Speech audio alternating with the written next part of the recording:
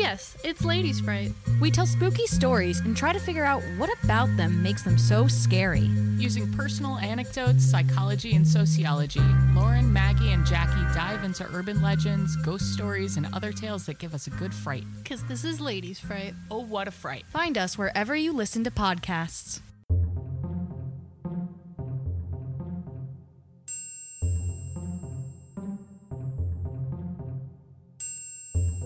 On this episode of Common Mystics, we discuss a tale of treachery and conflict at a time when cultures collided in the American Midwest.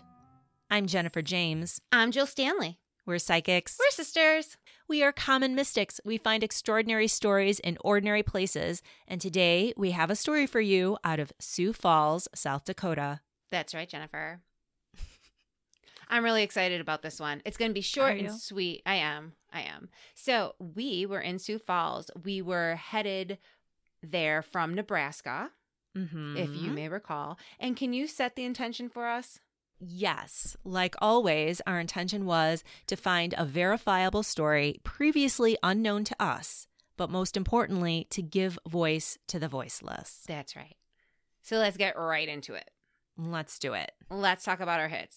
Because we had some really good hits on this one, I thought. Do you think so? If you don't say so yourself, huh? If I don't say so myself. Okay, you go first. You want me to go first? Yeah. Okay. So we're skipping over you. That's going to be the last one you told me. Okay. When we were in Sioux Falls, at the falls, I was feeling a lot of galloping horses. A lot. Yeah. What were you feeling?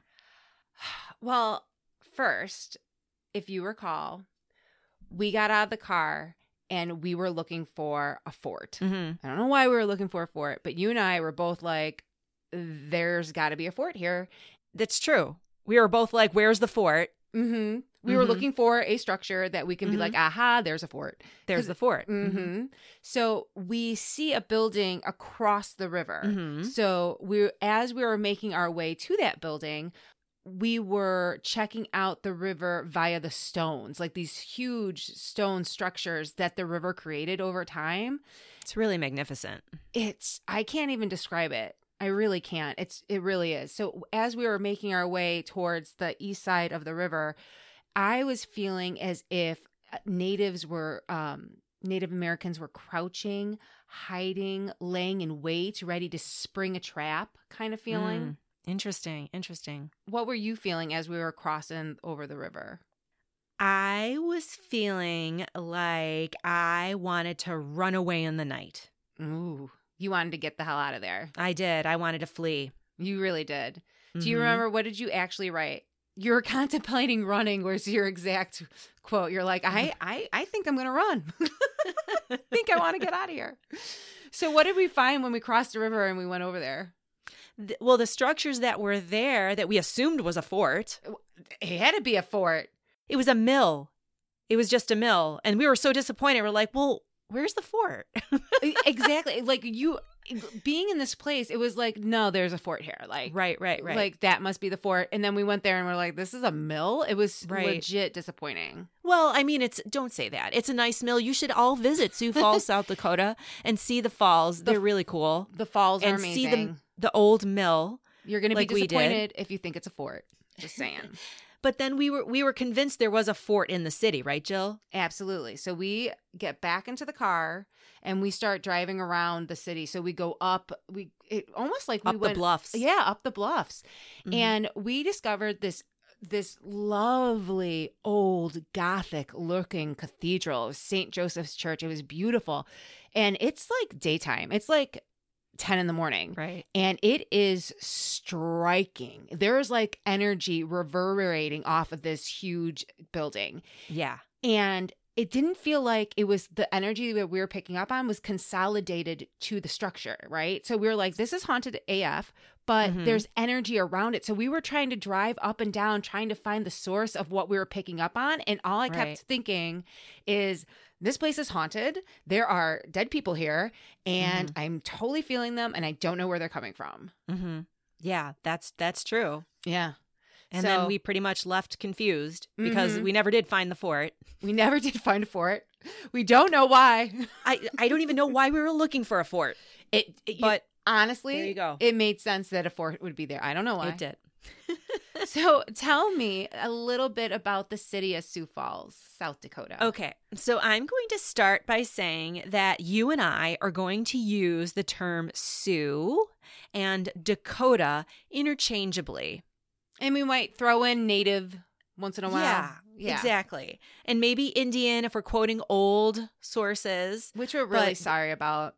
But the point is that the Sioux, as I understand it, and I am no scholar of Native American history, but the Sioux term, as I understand it, is more of an outside term of what other peoples and tribes called the Sioux people, and they themselves call themselves the Dakota. But also, I believe there are different types of Sioux peoples, and that is the extent of my knowledge. So just suffice to say, I'm using different terms interchangeably. Do you know what people were referring to when they called this group of people the Sioux? No, it's the Dakota is what I'm understanding from my work here. But what does Sioux mean? I believe it means enemy. So it's a derogatory term that we named everything in South Dakota?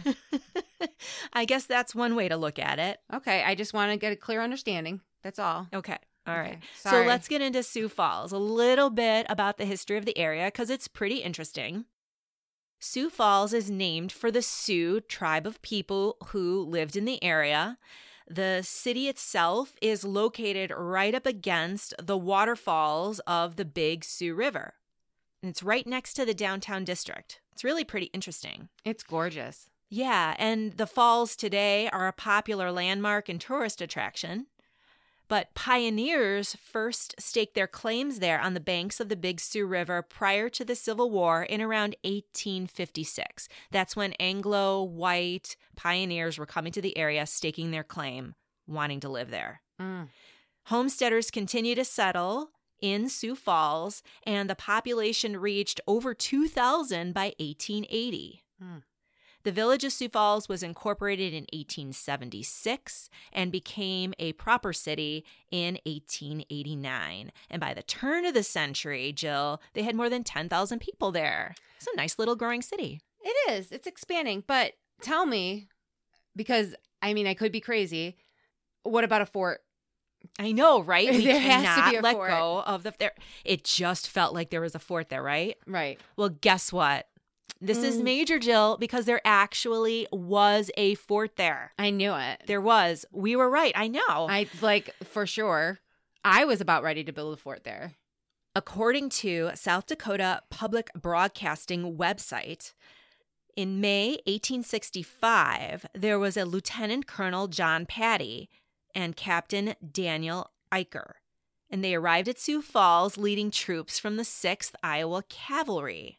They established a fort at the falls at the Sioux River, Jill, just like we felt that it was there. Totally knew it. And there were fort buildings erected all near the falls.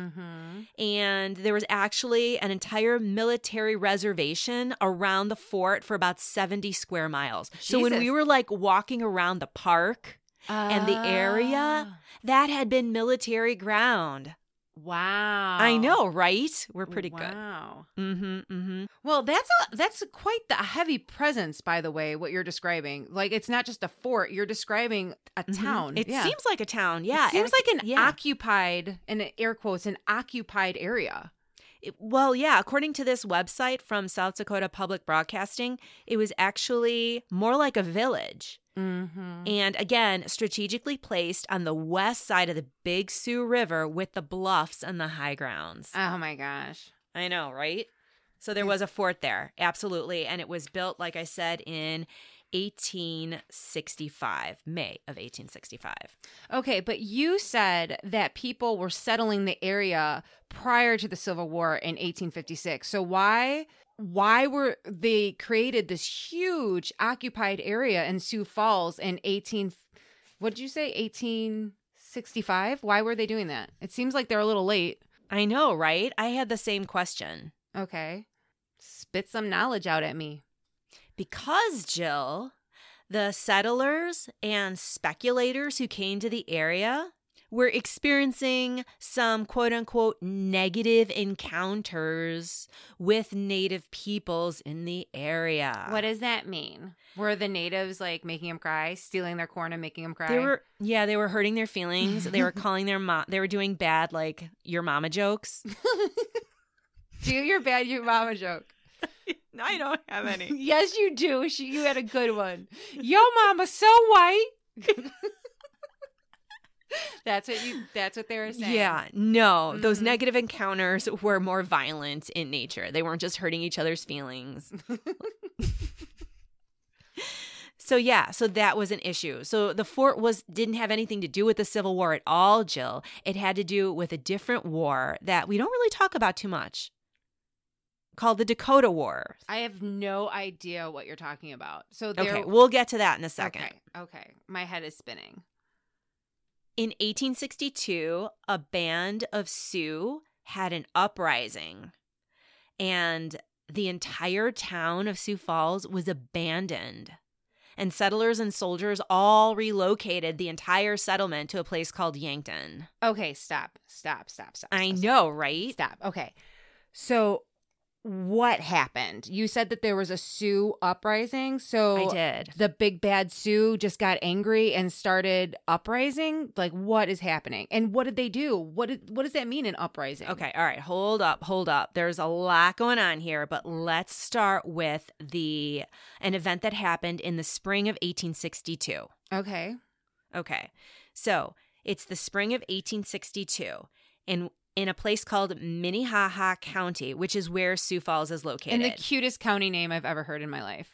It's a super cute name. I think my next dog is going to be named Minnehaha because that's just adorable. That's cute. Or maybe a fish if I get a fish. You're not going to get a fish. I might get a fish. Okay, so Minnehaha County, 1862. There's a man named Joseph Amadon, and he was elected to be probate judge, treasurer, and commissioner of this new county. Wow. We're going to call him Judge Joe. He is a very important person. It just flows off the tongue. In the Sioux Falls area in 1862.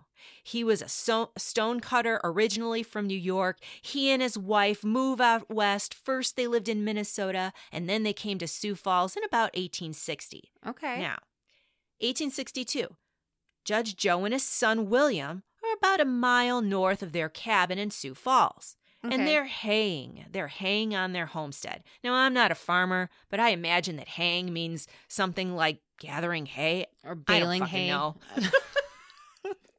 I don't know, but apparently it's important farmer work, so we're just going to go with it. Mm-hmm. So they're haying, Jill, and that's important work. and at sundown, sundown comes, Jill, and Mrs. Judge Joe notices that William and her husband aren't home yet. And Judge they're not Joe, the time to stay out late. So they it's are not like, the type to stay out late. Plus, there's nothing to do. There's they nothing. Could be moonshining. You don't know. You don't know, Judge Joe. Jill, don't make light of this. This is tragic. Okay. So they don't come home. So the wife, Mrs. Amadon, alerts the cavalry because basically it's the only force in town. Mm-hmm. Okay. Yeah. She alerts the cavalry and they go looking for them and they don't find them. But they do find the next morning both men's bodies. I know.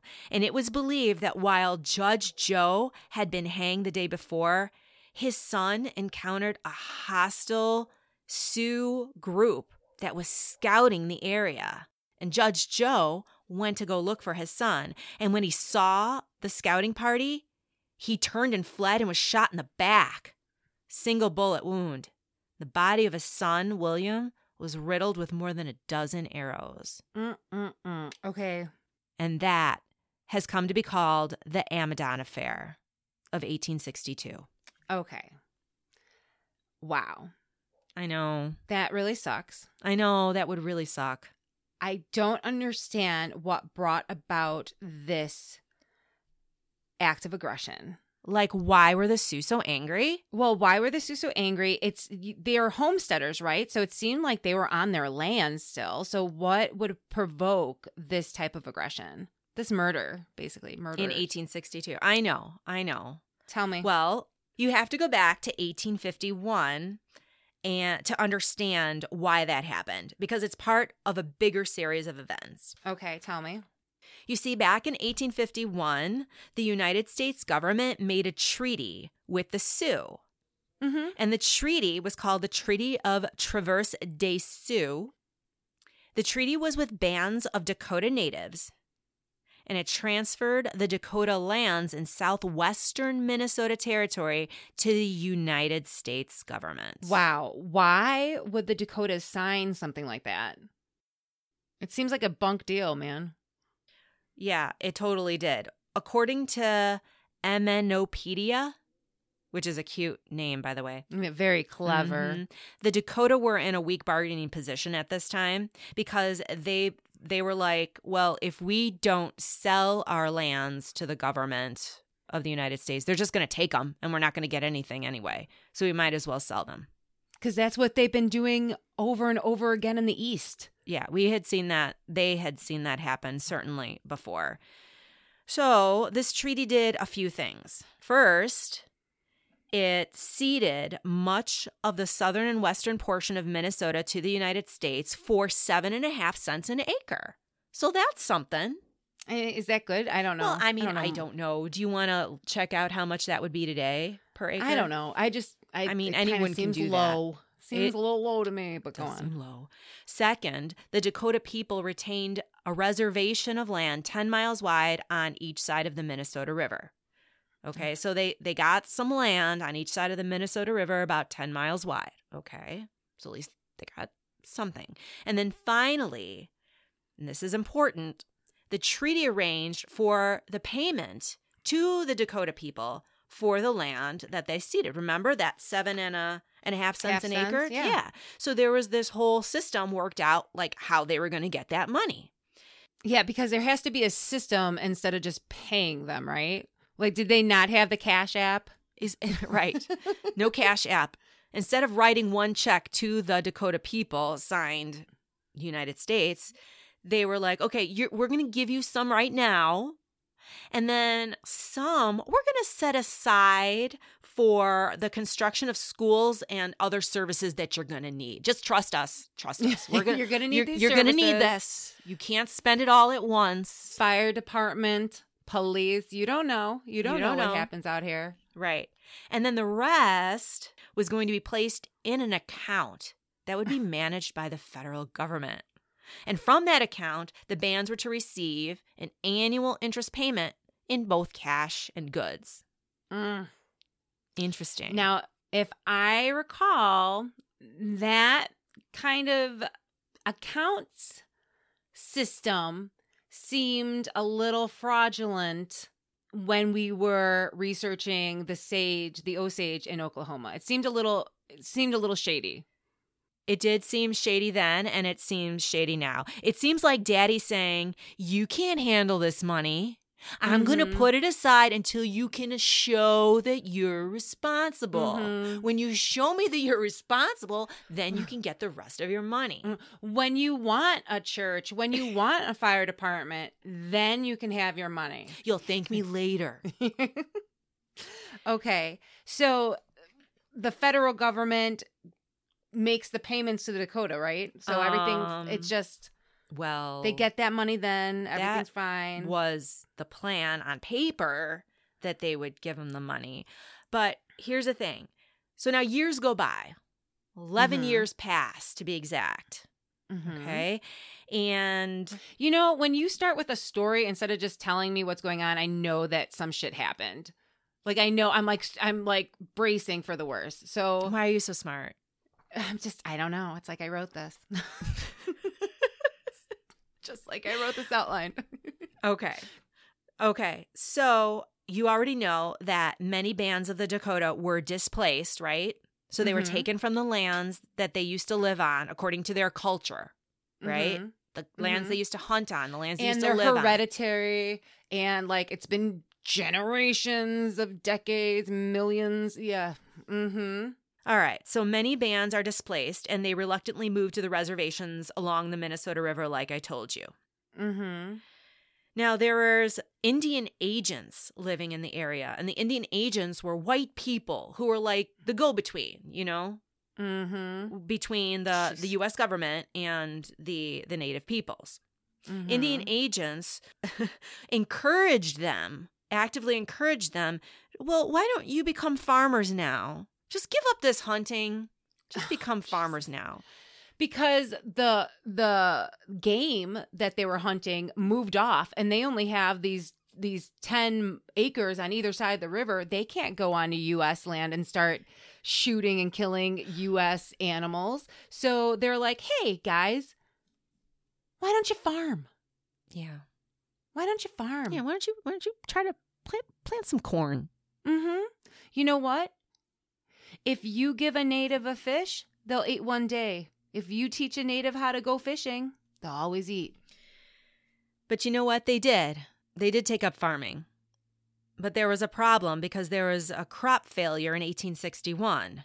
Oh, God. And then following that, there was a harsh winter. And of course, there was poor hunting because you've crowded these people into a small area. Like you said, the game leaves. There's not a lot to hunt now.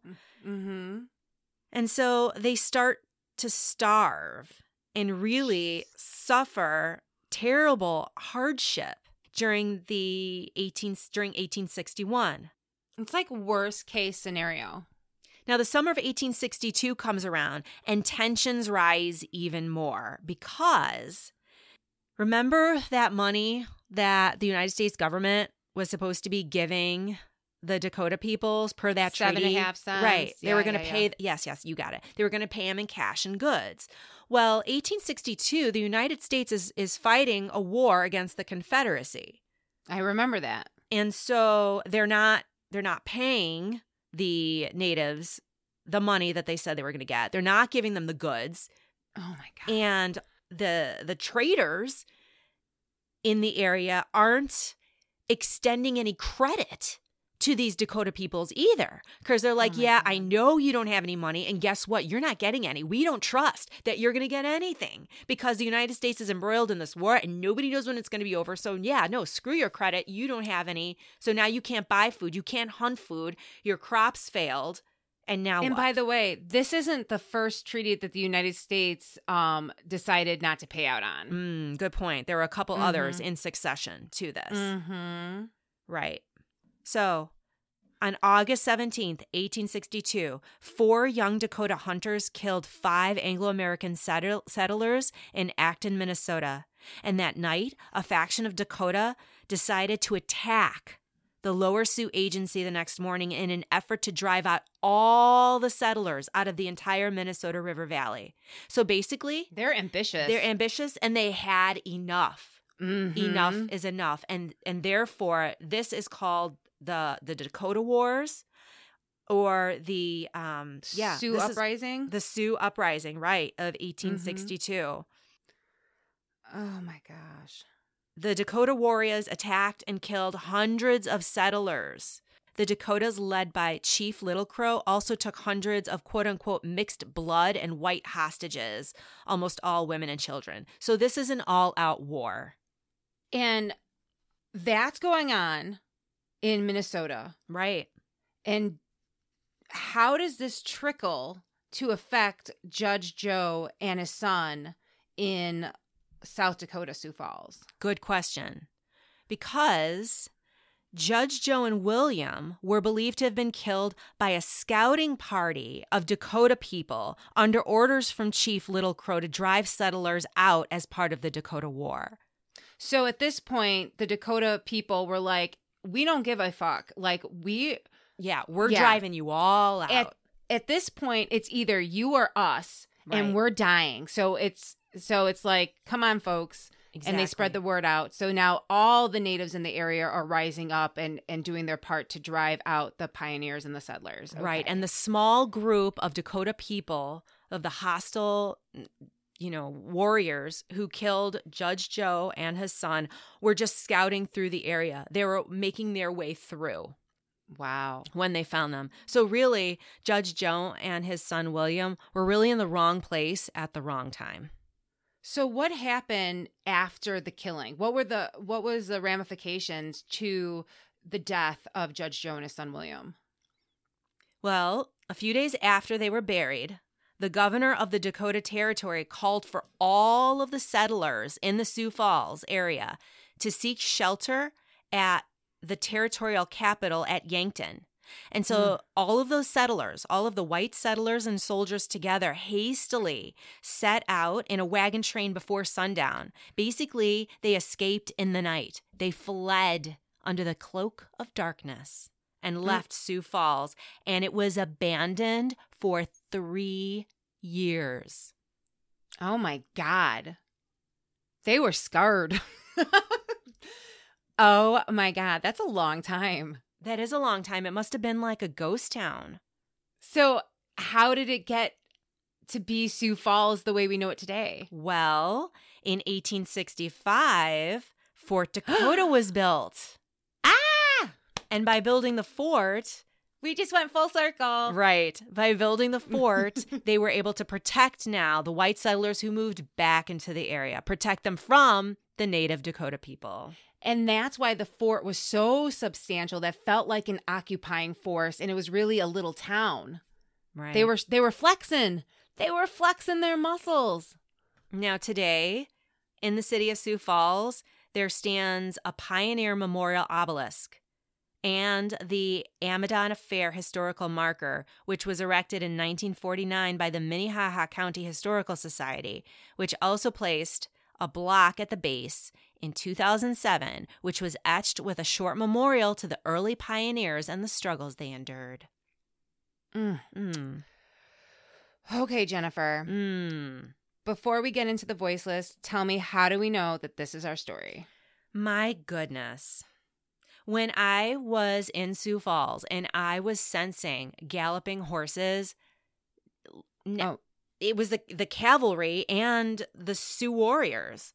There were horses all through there. I know. Crazy. The falls. Yeah. When we were at the falls, like we were immediately, like we got out of the car and we were looking for a fort. I know, right? That is, and just we were like crazy standing where the fort was. And we didn't even question, was there a fort here? We were looking for the fort. Exactly. We assumed there was there because it just felt like a fort was there. And we were right. There was a fort there. And it was actually pivotal in Sioux Falls because there wouldn't be a city established there if not for the fort. That's amazing. I know. It feels cheap to say, but the natives sneaking up on the settlers, I mean, self-explanatory. Right. It happened that way. And them crouching in the rocks, like you said. Oh my gosh, stop it. It's a really cool image. This is my favorite. Talk to me. You contemplating running in the night. I know. I cannot believe that I wrote that down in my notebook. You legit wrote that down in your notebook. I am legit. Yes, you are. And what I didn't mention before, Jennifer, we were in Sioux Falls. This was the very end of our road trip. And we were contemplating, really, really deciding what to do next. And we wanted to go to Minnesota. We did. We were called to Minnesota. You said there is a story in Minnesota. You said that. And we looked at our phones and we pulled out the map app and I pointed to the southwestern corner. We're like, we're going to hit that on the way home. And as we were driving home, we realized that we were going to kill each other if we were going to be in the car any longer than necessary. And so Minnesota wasn't going to happen. I thought our sister time was delightful. I really enjoyed it. It was time. So I could have spent another week in that car with you. Oh, please. Please. That is legit. We knew there was a story in Minnesota and we decided, we can't do it this time. We can't do it. We literally, it was like, blah, blah, blah, blah. We were just done. But wait, you forgot something really, really important in Sioux Falls. And that is the church. St. Joseph Church. We were so creeped out. That place was haunted AF. We were walking around like, oh my gosh, what is here? It was reverberating. I'm not kidding. The energy coming off of that area, that landmark. And like I said, it wasn't contained to just the church. It felt like we were walking through like a haunted area. And as it turns out, the research suggests that Judge Joe and his son William are buried near where that church is on that street, like around there. No. Swear. Unmarked graves somewhere around there. So what we're trying to figure out, like, why do we feel haunted? Why is this so creepy? It's just a church. We've been to church. like that's why. Wow. This is legit our story. Oh, 100%. 100%. So who's our voiceless? I was going to ask you. No, I asked you first. Okay, so the thing is with Judge Joe and his son, there's a couple things, right? The news of what was happening in Minnesota with the Dakota Wars didn't come to South Dakota yet, or that territory yet. It wasn't in Sioux Falls. The settlers there, yeah, they didn't know. They didn't know what was going on. So they were just sitting ducks. They were just at the wrong place at the wrong time. And when that scouting team came through, they were just victims of that ongoing violence. Mm-hmm. But it was their murders that alerted the community at large of the danger and allowed them to flee in the night. Wow. So in that sense, their deaths, though tragic, were fortuitous for the rest of the community and potentially saved hundreds of settlers in Sioux Falls, including the rest of their family. Wow. Yeah.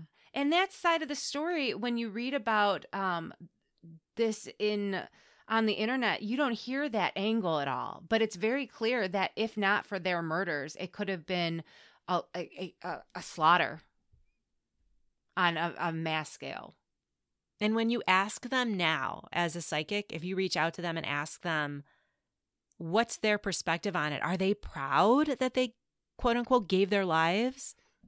And it's so funny you say that, because I honestly was thinking about them, and it's not so much that they're proud, it's that their story has left them victimized instead of saying, no, this was a sacrifice that we would have made knowing that we were saving other people.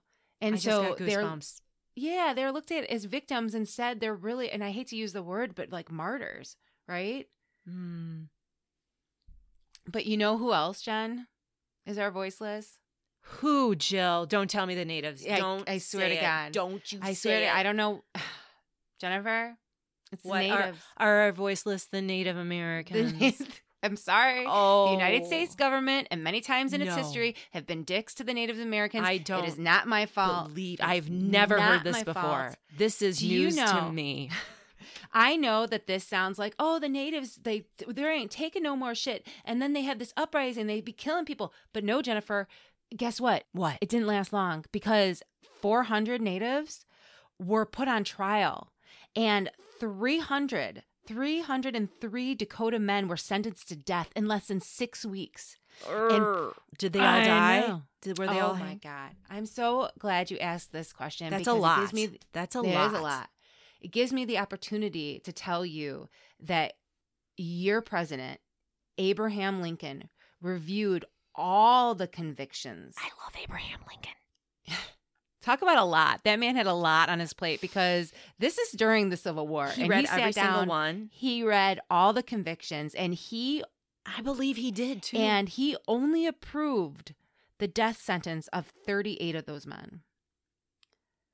So on December 26, 1862, 38 Dakota men were hanged in Mankato, Minnesota.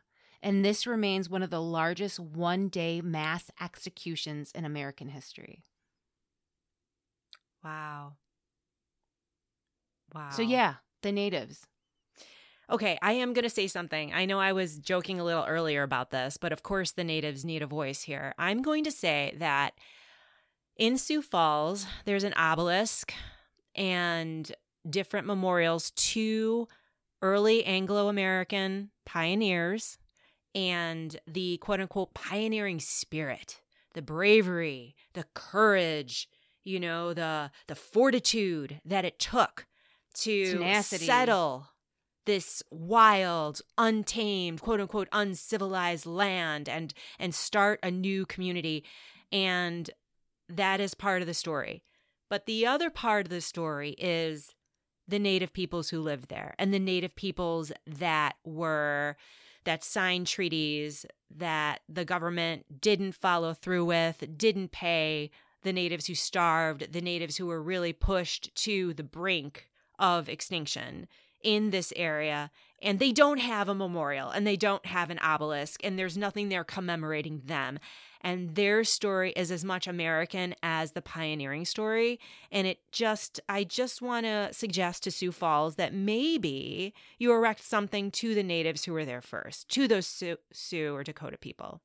Are there other examples of that type of balance that you can recall? Yeah, like if you go to Little Bighorn in Montana, where Custer had his last stand, General Custer, remember? He's delicious. Mm-hmm. You have two memorials side by side, one for Custer's cavalry that fell during that altercation, but also another to the native peoples.